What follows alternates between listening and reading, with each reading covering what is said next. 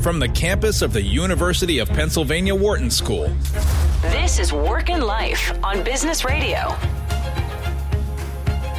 Welcome to Work and Life, the conversation we have every week, exploring all those things related to work and the rest of your life, your family, community, our society, your private self, your mind, body, and spirit. I am your host, Stu Friedman. I'm the founding director of Wharton's Work-Life Integration Project and the Wharton Leadership Program.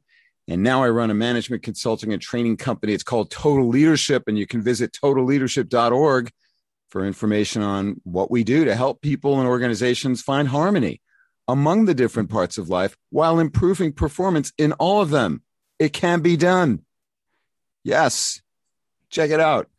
totalleadership.org. New episodes of the show you're listening to right now, they premiere Thursdays, at 5 p.m. Eastern here on SiriusXM Channel 32. And you can follow us on Twitter at SXM Business.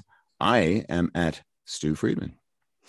Well, there is some light at the end of this long, long tunnel we've been riding through. It's now more than a year after the pandemic shut everything down.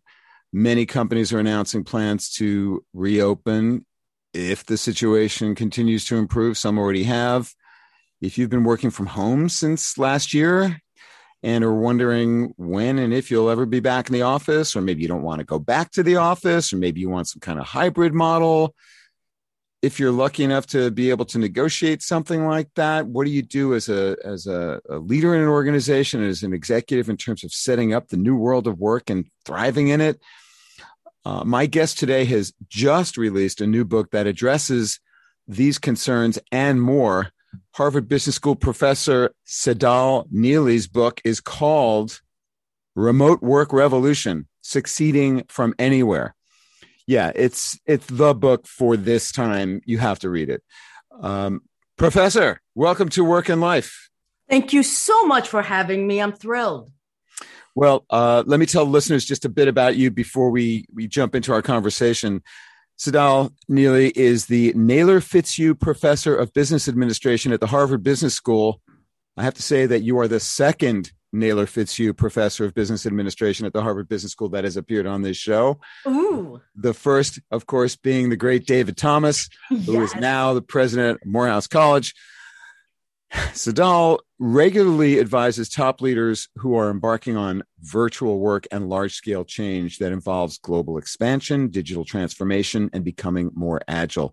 Her previous book, The Language of Global Success: How a Common Tongue Transforms Multinational Organizations, chronicles the behind-the-scenes globalization process of a company over the course of 5 years. She's also published extensively in leading scholarly and practitioner-oriented outlets, and her work has been widely covered in media outlets, the BBC, CNN, Financial Times. I could go on. Her HBS case, Managing a Global Team, Greg James at Sun Microsystems, is one of the most used cases worldwide on the subject of virtual work. She is the leading expert on this topic, and I'm so thrilled to have her here. Let me also just mention that Tsedal has been the recipient of the prestigious Charles M. Williams Award for Outstanding Teaching and Executive Education and the Greenhill Award for Outstanding Contributions to Harvard Business School. She serves on the board of directors of Bright Cove, Ground Capital Management, Harvard Business Publishing, which means she's kind of my boss in a way, since I have a few books from them. So there's some aspects of my deal with Harvard Business Publishing that perhaps we can address near the end of this conversation. And the partnership, Inc. Tsedal, it's really great to have you here. Thanks for being here. Wow. Thank you so much. That intro was way too long, Stu. I can't wait to talk to you. All right, it wasn't, because it's important for people to know who you are. Your book is powerful, practical, and incredibly relevant. And it begins with a dedication to some people who I don't know, but you, of course, do, to these people whose names I won't mention. You can, to a world without borders. Yes. What did you mean by that? And how is a world without borders a better world? So may I read it? I Please do. love this dedication Mhm. because it embodies every single thing I want for these three people and Okay. everyone else. It's to Lawrence, Gabe, and Daniel. May your worlds always be without borders. Mhm. This would be my husband and my two young sons. Mhm. And my deepest hope is that we crush and break down every single wall that doesn't allow us to lead the purposeful lives that we all so desire. And Mhm. so walls can be real walls, but they can be metaphorical walls. And this dedication is very right for me in terms of using this metaphor of walls, because the remote work revolution is very much about that. It's replacing our beliefs around physical spaces and physical proximity to be able to develop connections and to thrive in the absence of these physical walls and proximity. I just want to briefly read the questions that are the chapter titles of the 8 chapters of this book, just to give readers a sense of the questions that you address. And then we're going to get into a couple of them. We can't cover it all here. But I think it's important to know what these questions are. How can we relaunch to thrive in remote work? We are going to talk about launching and relaunching. And the work of the great Richard Hackman, one of my mentors. The first organizational behavior course I took at the University of Michigan in the fall of 1980 was taught by Richard Hackman. More on Richard. We could spend the whole time talking about Richard, but we're not going to. Second chapter, how can I trust colleagues I barely see in person? Trust. We are going to talk about that. We have to, because it's such an essential aspect of what it means to be working remotely effectively without physical presence. Third, can my team really be productive remotely? Fourth, how should I use digital tools in remote work? The answer to which I'm sure is changing, almost every week, but there are some principles to know and to follow. Chapter 5, how can my agile team operate remotely? 6, how can my global team succeed across differences, the many differences that divide us? What do we do to make sure that those differences are capitalized on and don't create division in ways that create hostility, ineffectiveness, and indeed violence? 7, what do I really need to know about leading virtually? Most people listening to this show right now want an answer to that. We'll maybe get to that. And 8, I don't know how we're going to deal with this one, but it's perhaps the most important question that you raise. How do I prepare my team for global crises? Because they're not over. And there's an action guide that accompanies all this. So, pardon me for that readout, but I wanted to give an overview. Remote work has been on the horizon. It's been emergent for some time, but the pandemic, of course, has just transformed everything and more than accelerated. It has completely upended everything about remote work and the move to hybrid forms of some kind for most people. Some people, perhaps some, no people, depending on what sector of the world you live in or the economy. But before we get into how the pandemic has changed everything, which we will get into, let's start with some basics. What are the upsides to remote work?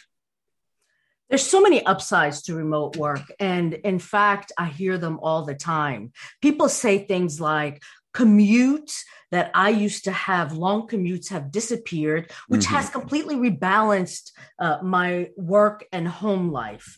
And the thing about commutes, it's not just the time that we take to commute, but it's also the stressors of getting to places, the anxiety. Remote work has also reduced the actual physical travel that people take. Remote work has, in a sense, democratized access to leaders, which is incredibly important because leaders who used to travel in order to see people now are in Zoom places, in Zoom rooms, and everyone has similar access, which is an important update, but we need to manage those thoughtfully. Productivity goes up with remote work, not down. And I'm sure many people listening here can relate to that. The time saving, the focus, the lack of distraction, the increased job satisfaction, so many reasons that productivity increases. The other thing is it erases cross-border collaboration challenges when we're able to engage with one another digitally. And then lastly, what we've noticed, Stu, in most of our faculty meetings, attendance has gone way, way up. It's actually extraordinary to see it. So these are some pros that I'm sharing. But of course, remote work is not a panacea. There will be some cons, but these are the things that have been documented and that I've heard about so much in the last year. Well, especially in the last year, but even prior to this last year, although some of the things that you mentioned have, because we are now, because so many of the people that we interact with, you and I, and that many listeners, experience in terms of their interactions with work colleagues involve, what changes that have occurred in this past year, such as a greater democratization of access, a flattening perhaps of the distance, the hierarchical distance between people at different levels. What are the downsides? And then I want to talk more about what has been the most pronounced aspects of the changes in this last year. But just about remote work generally, what are some of the things that you know to be challenges or downsides of working remotely? The other side of the coin of getting time back from these commutes has been the blurring between work life and non-work lives.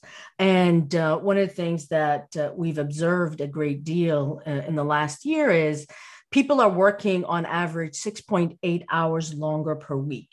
That's almost 7 hours. That's almost a full day, which increases productivity, but also increases stress and decreases well-being.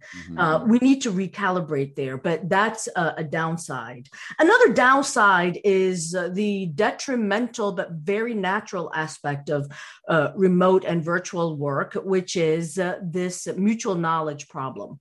We don't have access to people's contexts when we're engaging them, when we're working with them. Here's an example. Someone sends out an email, expects a response within a day. Someone, the person sending out the email deems it to be important, but yet doesn't get a response from the couple of people for, 5 hours, 8 hours, a day, 2 days. What goes through their heads?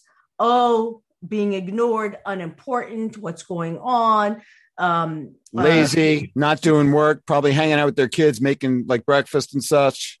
Perhaps also not a big priority for them. Yes. But the reality could be that email landed in the spam folder. So you can't just walk by your colleagues' offices to say, hey, did you get my email? So this mutual knowledge problem is a big problem, and it can lead this notion of being out of sight, being out of sync, being out of touch, which can affect relationships. All right. So those are two huge problems. Let me remind listeners, this is Work and Life on Business Radio. I'm your host, Stu Friedman. My guest today is Harvard Business School professor Tsedal Neeley, and we're talking about her great new book, Remote Work Revolution, Succeeding from Anywhere. All right, so you've got the blurring of boundaries when people are working at home, which has led in this last year to a huge increase in the amount of hours people are spending working. You've got the mutual knowledge problem. I don't know your context. You don't know mine. What else? professional isolation, personal isolation, the inability to have these serendipitous encounters or informal contact, as you know, that are so important for our professional accomplishments, right? The way in which we achieve goals, it's really important for us to have the informal. And when we're in a distributed work context, that's not available. Other things include customer work. That it's more difficult to have in-person meetings when you're in the sales cycle. So you have to be incredibly creative and learn some new ways of engaging. We can't wine and dine our customers, our clients, or other stakeholders who are external to our organization. And I'm going to give you one last one, Stu. FOMO, fear of missing out. People psychologically worry, and this has been true for the yesteryear remote worker. You know, before the pandemic, when we talked about remote workers, we used to talk about the people who were numerical minorities, the few people who worked from home or worked in another country. Now we're all remote workers and virtual workers. Today, maybe we go in and out. Maybe it's not full on, but this thing about fear of missing out is the idea that you think stuff is happening without you involved. And so this is an important topic to think about, to talk about, to figure out, because I think it's going to be one of the vexing issues of future hybrid models. Why? What's the risk in FOMO? The risk in FOMO is people feeling like they're not included. It's an inclusion issue. It's a belonging inclusion issue. So let me paint the scenario. Suppose you as a manager hold a meeting and you have 3 people in the room with you because they choose to go in maybe for that day, or they want to work in the office more often. And you have 2 or 3 other colleagues who are virtual. So they're dialing into that meeting. And they're there for the 60 minutes. The meeting might the time span for the meeting. They're just phoning it in, though, right? They're not really here. It's not that they're phoning in, but it's like the before meeting chatter, the in between meeting chatter. It's the access to the leader. It's the access. So people think that stuff is happening, but they're just coming in for this bounded time. They hit leave on their video conferencing tool. And what's happening without them? That's fear of missing out. What's happening is that they're talking about you, Stu. You know they're talking about you, and they're probably not saying, very flattering things. So potentially, but you know what? They could also be doing some social lubrication, right? The small talk, the persuasion on this point or that point. Those are the things that people worry about. But managers have to make sure that doesn't happen. Managers have to be very good at leading, in this new world. Yes, and that's what I want to get into. So this is a great outline of some of the upsides and the downsides of our the remote world that we've been learning, that you've been learning about from your research, and that we've all been experiencing, especially this last year, as so many people are now working remotely compared to in the past. So what are the main lessons that we have learned about remote work this last year in terms of how to maximize, and really optimize on the many benefits of this new world of work, and how to deal with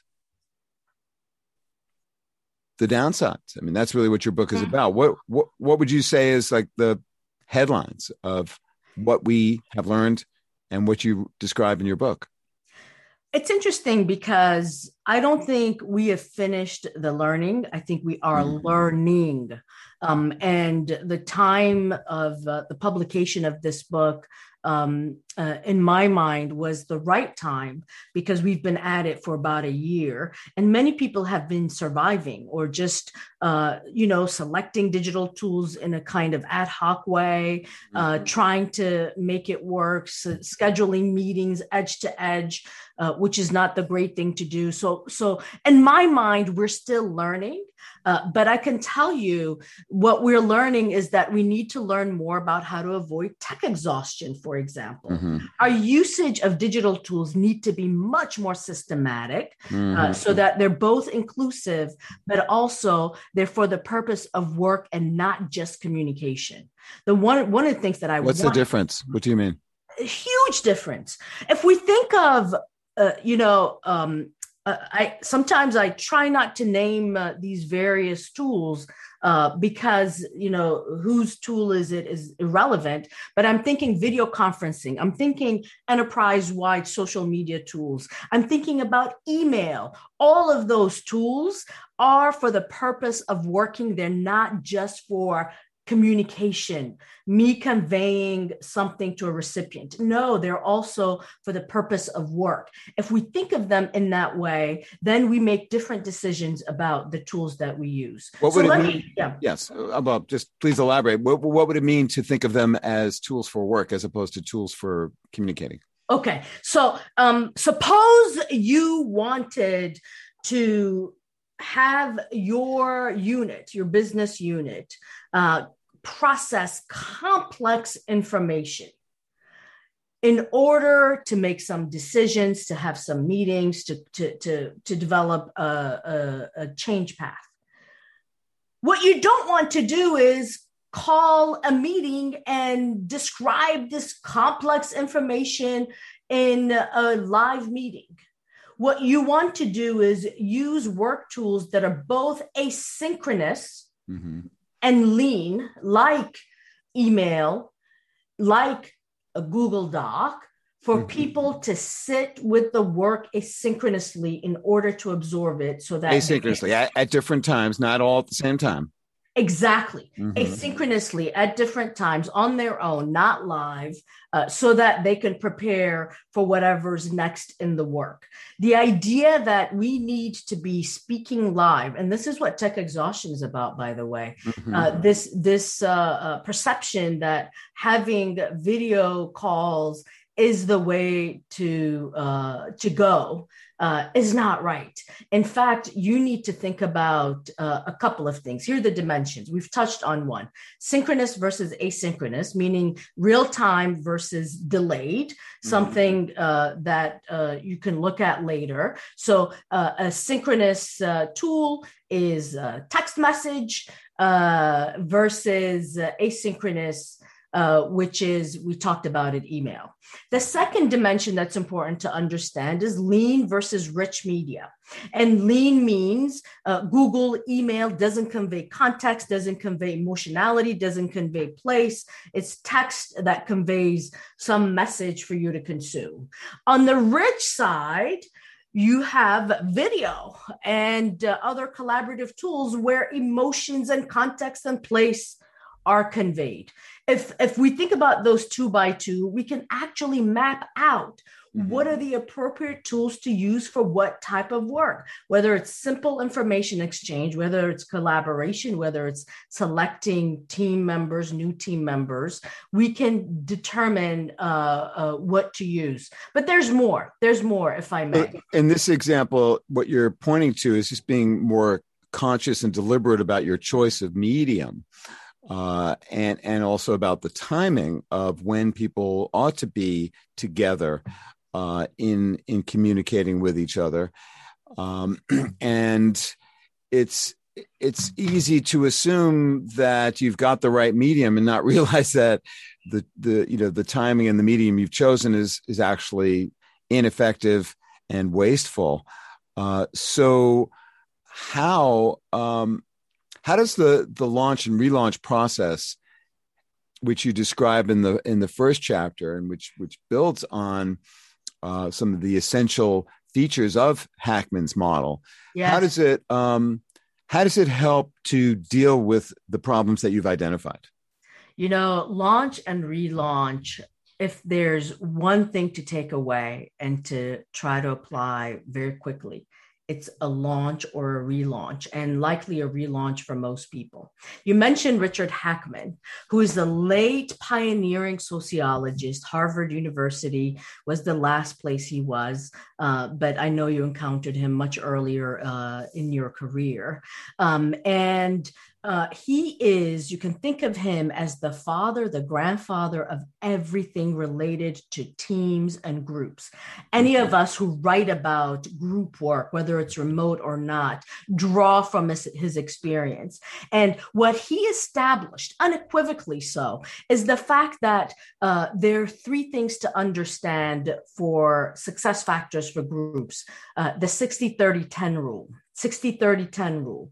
60% for your success is all around who's in the team design, team composition. Do you have the right people, which is not surprising. 30% is how you launch your team, meaning you sit down with your team once you have assembled the team and you talk about and agree upon your shared goals, your shared norms. Stu, this is what you were heading towards. A launch and relaunch establishes these shared norms. How are we going to use digital tools in order to do our work effectively? It's fully and explicitly discussed. What are our resources available to us? What are our constraints, including the constraints that individuals may have? This past year, we've all experienced, especially those of us with small children, remote teaching and remote learning. And that has to weigh into some of our constraints that we need to be explicit about with our group and teams. And then finally, psychological safety. How do we ensure that we can communicate without anyone ever feeling like they can't speak up, that they might be penalized, or we don't want to hear from folks? And so I just described the launch. The relaunch looks exactly the same. It's you going back and revisiting the areas that I just described. And okay, we're gonna do that when we come back. Focus on what it means to relaunch. We just have to take a quick break here, so don't go away. When we come back, I'm going to be continuing my conversation with Tsedal Neeley about her book, Remote Work Revolution: Succeeding from Anywhere. I'm Stu Friedman. This is Work and Life on Business Radio, Sirius XM 132. Stay with us. We will be right back. You're listening to Work and Life on Business Radio.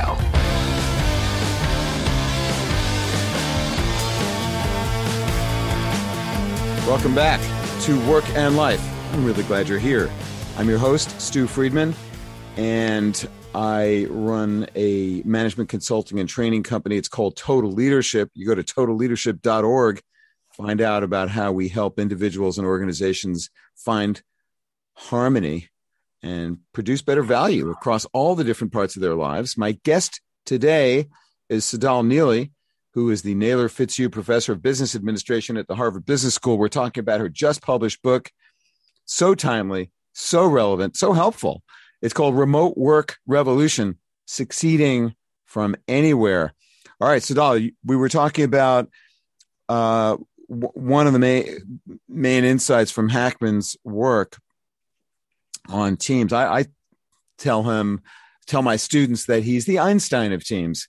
When I assign his book, Leading Teams, in my teams class at the Wharton School. Oh my God, I love that. I love that so much. They say, why are we reading this book from 20 years ago? I said, the reason we're reading this book from 20 years ago is because there's no other book that's as good as this book in explaining really everything you need to know about work teams.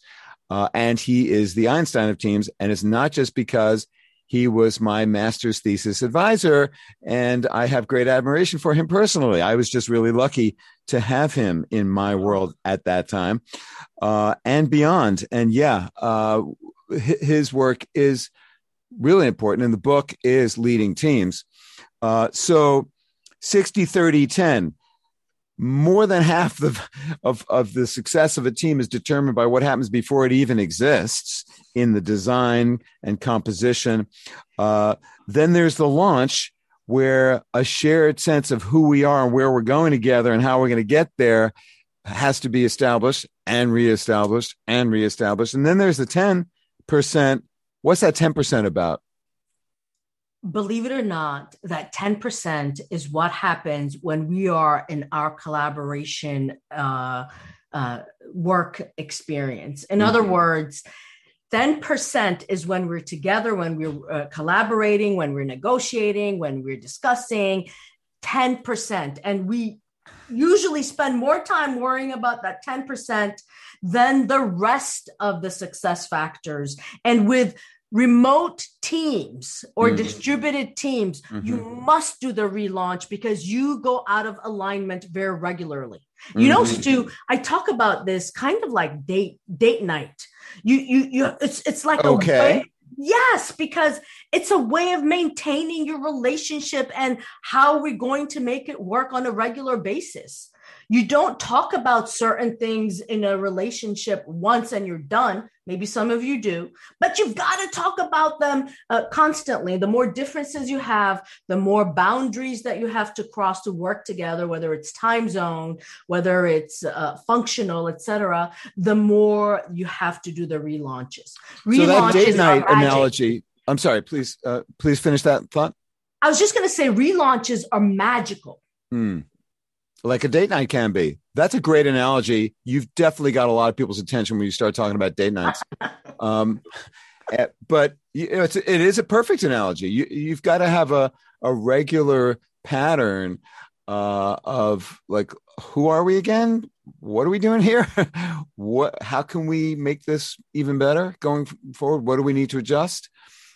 So what's the essence of what makes a relaunch happen? I want your best wisdom on that, but just first, I want to underscore what is such a huge idea from Hackman, and that is very little of what ultimately matters depends on the micro interactions of people after the fact of all the important work that must get done before the team even launches and then when they launch.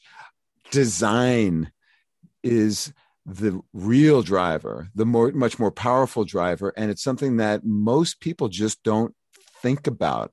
And that's the great aha that I find with my students and clients when they learn about Hackman, they learn and they read his book, they realize, oh, wow, I got to spend a lot more time thinking about our direction and making sure that everybody understands it, and a lot more time on our norms and make sure we all have agreement on what those are and why they matter, and how we need to be oriented toward the environment, not just, figuring out what we need to do internally here, but to really be externally focused so that we can adjust to the world around us, and et cetera, et cetera. These are really big ideas, and even more important in the virtual world. Am I right? So important in the virtual world. Why? And in fact, what we learn is the frequency of the relaunches, making sure that everyone is on the same page is incredibly important, because our sense of our team and the boundaries around our group are fragile because we're not co-located. We're not in the same space. We can't cultivate and nourish our emotional and cognitive connections as much as we need to. So it is through these conversations that we realign. But there's also one more thing. The world is dynamic. Things change. Our goals may not feel clear to us anymore. Customers change, industries change, and the team has to mobilize and ensure that they're working together well to address all of those changes that are constant. So in the 10%, what the stuff that most people worry about, and when they enter my team's class, they think that we're going to be spending 90% of the course on that 10%, when it turns out we're doing the opposite. And afterwards they're like, oh yeah, okay, I get it, that makes sense. The trajectory is established before people even get to talk to each other, but the relaunch is such an important aspect of what it means to be continually learning and adjusting.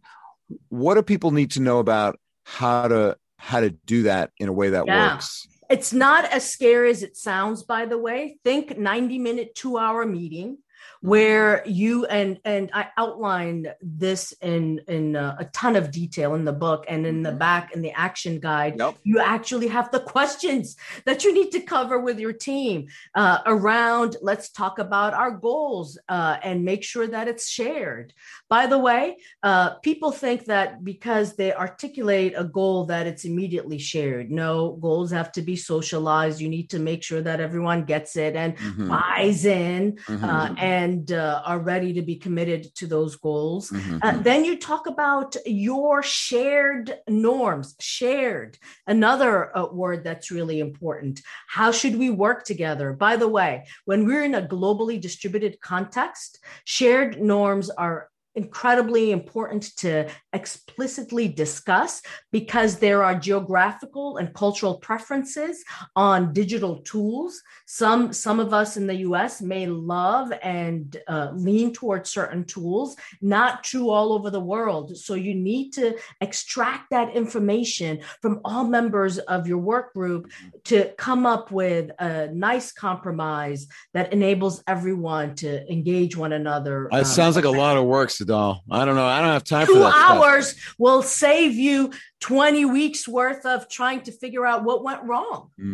2 hours. So this is an investment. It's an investment we have to make in how we're going to operate. But you must find people resisting this in the way that I was just mockingly trying to illustrate. No, I don't find people resisting it. I find people not knowing about it, which is why when you talk about the discovery in your class, this is it. When people discover this and discover how easy it is to do and how important it is to do it frequently in a remote team, they establish a pattern. And I've been really thrilled to see so many teams be very successful with their relaunches. And I'm so glad we're sitting on this topic today, because if there's one thing to apply easily, it's a relaunch. And might I add one more thing? Please. In addition to what I discussed in terms of what you need to do in a relaunch, it's a fabulous opportunity to do a leadership reset as well. What does that mean? If you feel like you're not present enough, if you feel like you're not connecting with your team well, if you feel like you've made a mistake, I told you all that we were going to do X, it looks like we need to do Y. Whatever it may be, you get an opportunity to reset whatever you need to reset from a leadership standpoint. And it doesn't seem like a big major event, because every 6 to 8 weeks you get to do this, and teams are used to you being very human, being very real. So it's a good time and a good place to do some leadership resetting as well. We remind listeners, this is Work and Life on Business Radio at Sirius XM 132. I'm your host, Stu Friedman, and I'm speaking with Harvard Business School professor Sadal Neely about her important new book. It's called Remote Work Revolution, Succeeding from Anywhere, which I think we're doing, just me and you right here, virtually. Normally in the pre-times, you'd be in our wonderful studio at the Wharton School, and we'd be talking across a desk, and we'd go out for dinner after the show, and it'd be a lot of fun. But here we are, doing the best we can. And I'm very glad to have you here speaking about this important work. I want to go back to psychological safety, which you mentioned. What do we need to know about creating an environment, a social environment that is psychologically safe for our colleagues when operating in a virtual environment? Psychological safety is defined as to create an environment where it's a learning environment rather than a performance-driven environment, and that people should be free to speak up, to make mistakes without it being catastrophic, and to learn from those mistakes and to be able to freely share their insights, their thoughts, their comments, even if they think it's disappointing to others. When you're in a virtual environment, particularly if you feel or perceive yourself as being of lower status, meaning I am a junior person, I'm just learning here, and so I will just tend to be more quiet and let others speak, even though I might be the most skilled person in this conversation. Similarly, in remote environments, which is a kind of an intensified version of real life, certain groups tend to dominate other groups in terms of airtime. And it becomes really important for leaders to manage conversations where they're helping some people dial down, helping some people dial up, no matter the boundaries or the issues that keeps people from retreating and not speaking up, and practicing inclusive conversations during meetings. And psychological safety is a big part of that. And we have to be explicit in not only modeling the behaviors that we desire and the conditions that we want to set, but also talking about it as a group. And once you talk about it and it becomes a norm, then of course you have to reinforce it and demonstrate it and draw people in and praise and thank people when they bring bad news, which is part of it. And by the way, back to Richard Hackman. I love you saying he's the Einstein of groups. I want your permission to use that. You can use that. Okay, thank you, Stu. I love that so much. And the person who conceptualized psychological safety is my good friend and colleague, Amy Edmondson, who is Richard Hackman's student. See? All road leads us. Well, we're in a connected world. Yes, Amy's a good friend of mine. She's been on the show here, and we are both Hackman students, and we were both at the celebration of his life and work at Harvard Business School back in 2012, which is, I think, the first time I talked to Amy about our mutual admiration for him. That was a great event. Maybe we'll do a special on his work at some point in the not too distant future. But back to what you are bringing us here. Last thought on psychological safety to what you were saying is, I find that the easiest way to produce it is to, as a person in a higher social status, is to simply ask, what am I missing? What have I got wrong? And to insist that people, respond to that by, repeating with curiosity, here's what I see, but I'm sure I don't have the whole picture, and you've got other parts of it. So tell me, what is it that I'm missing? What have I not gotten right here? That's a way to encourage on a regular basis people to tell you that you're, wrong, or that we've got something to tell you that you might not want to hear. We've only got a few minutes left here, unfortunately, because there's so much more I want to discuss with you. But let me turn to the question of boundaries between work and life, because that is such it's the raison d'etre for this show. What's the main thing that you've learned about how to maintain and cultivate and to maintain and adjust boundaries that work for one's work and the rest of one's life when you are living at work, working from home? 3 words: discipline, discipline, discipline. Okay, that's one word, but okay.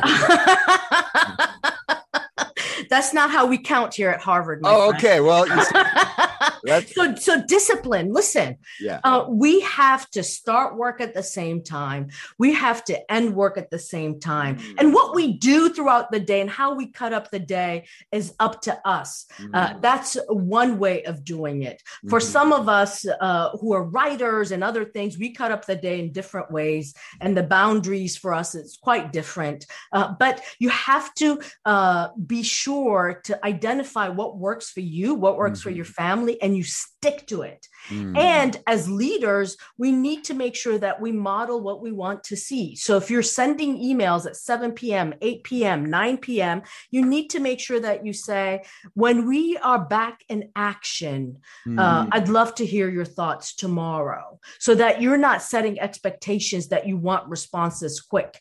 So just because we're emailing at all times, weekends, evenings, doesn't mean we want people to engage. It does create kind of a psychological, it takes psychological real estate when people see those emails, because many people do. So another thing to be able to do is to use technology. Schedule your email to show up at 8 a.m., 9 a.m. Work hour. You can do that. You can do that. So if you choose to want to work on Saturday afternoon, that should be your choice. Just don't impose the same expectation on people around you by sending the message at that hour. That's one way to manage the expectations of giving people time on the weekend, for example, right? Yes.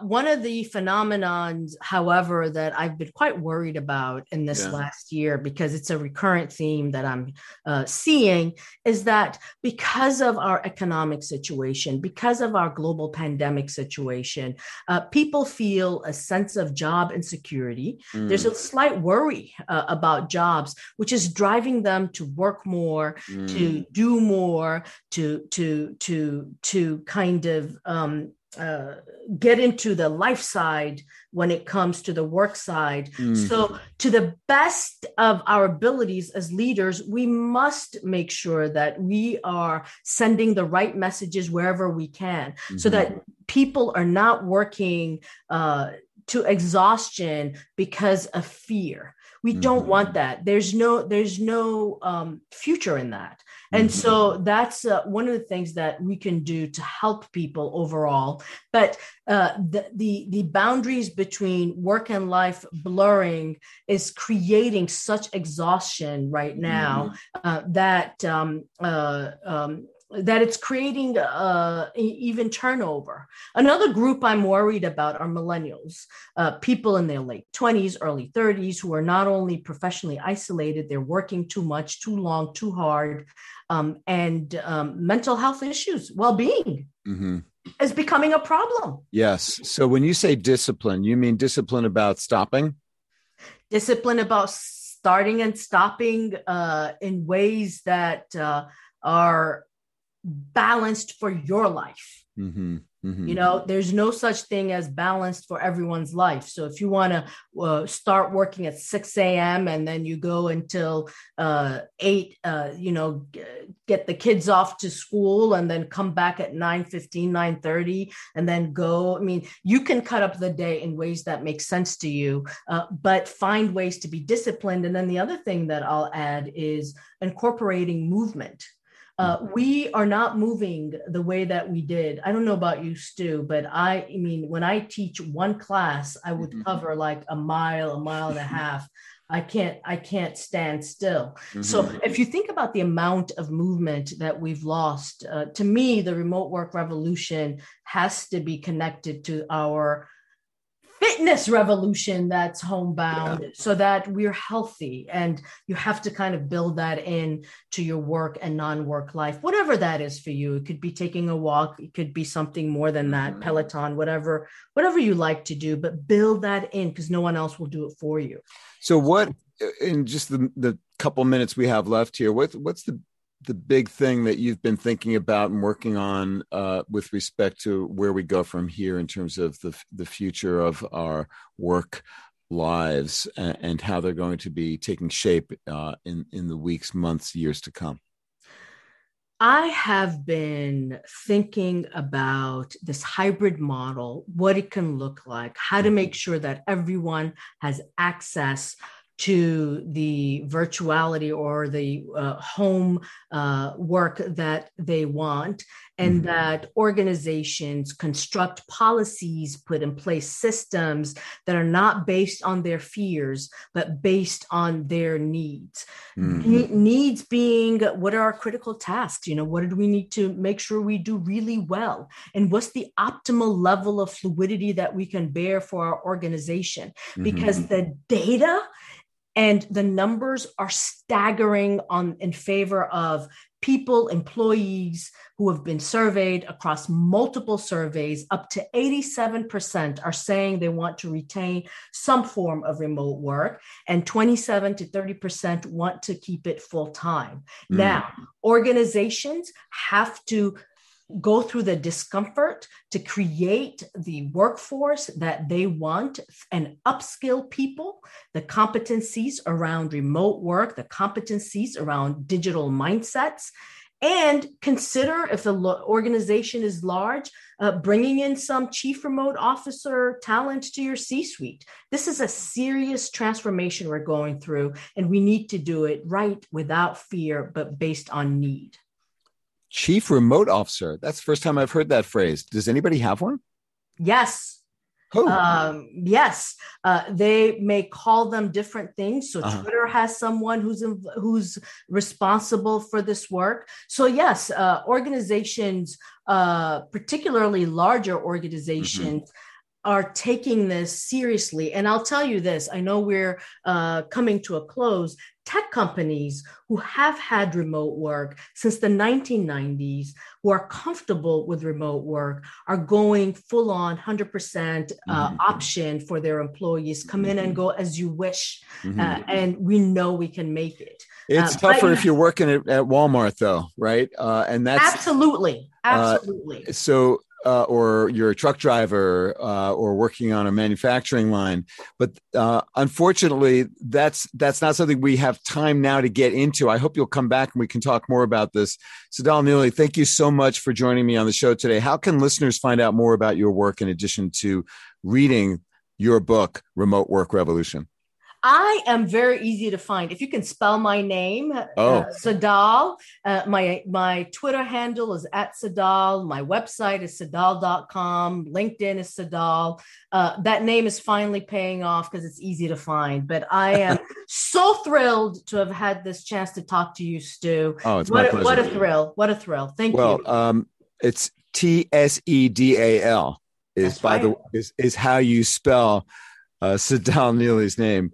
Really appreciate your time today. And thank you for listening. Don't forget to tune in next week at 5 p.m. Eastern. If you have a question about something you heard on the show today, you can just email me. I'm friedman@wharton.upenn.edu. You can email our station, Business Radio @SiriusXM.com, and follow on Twitter @SXMBusiness. I am @Stu Friedman, and you can find edited versions of these shows as free podcasts a little while down the road at totalleadership.org, where there's also all kinds of free resources, videos, book chapters, articles, all kinds of stuff about how we help people create harmony and better performance in all parts of life. Thanks, Patty Hall. And thank you again for listening to Work and Life on Business Radio, powered by the Wharton School, Sirius XM 132.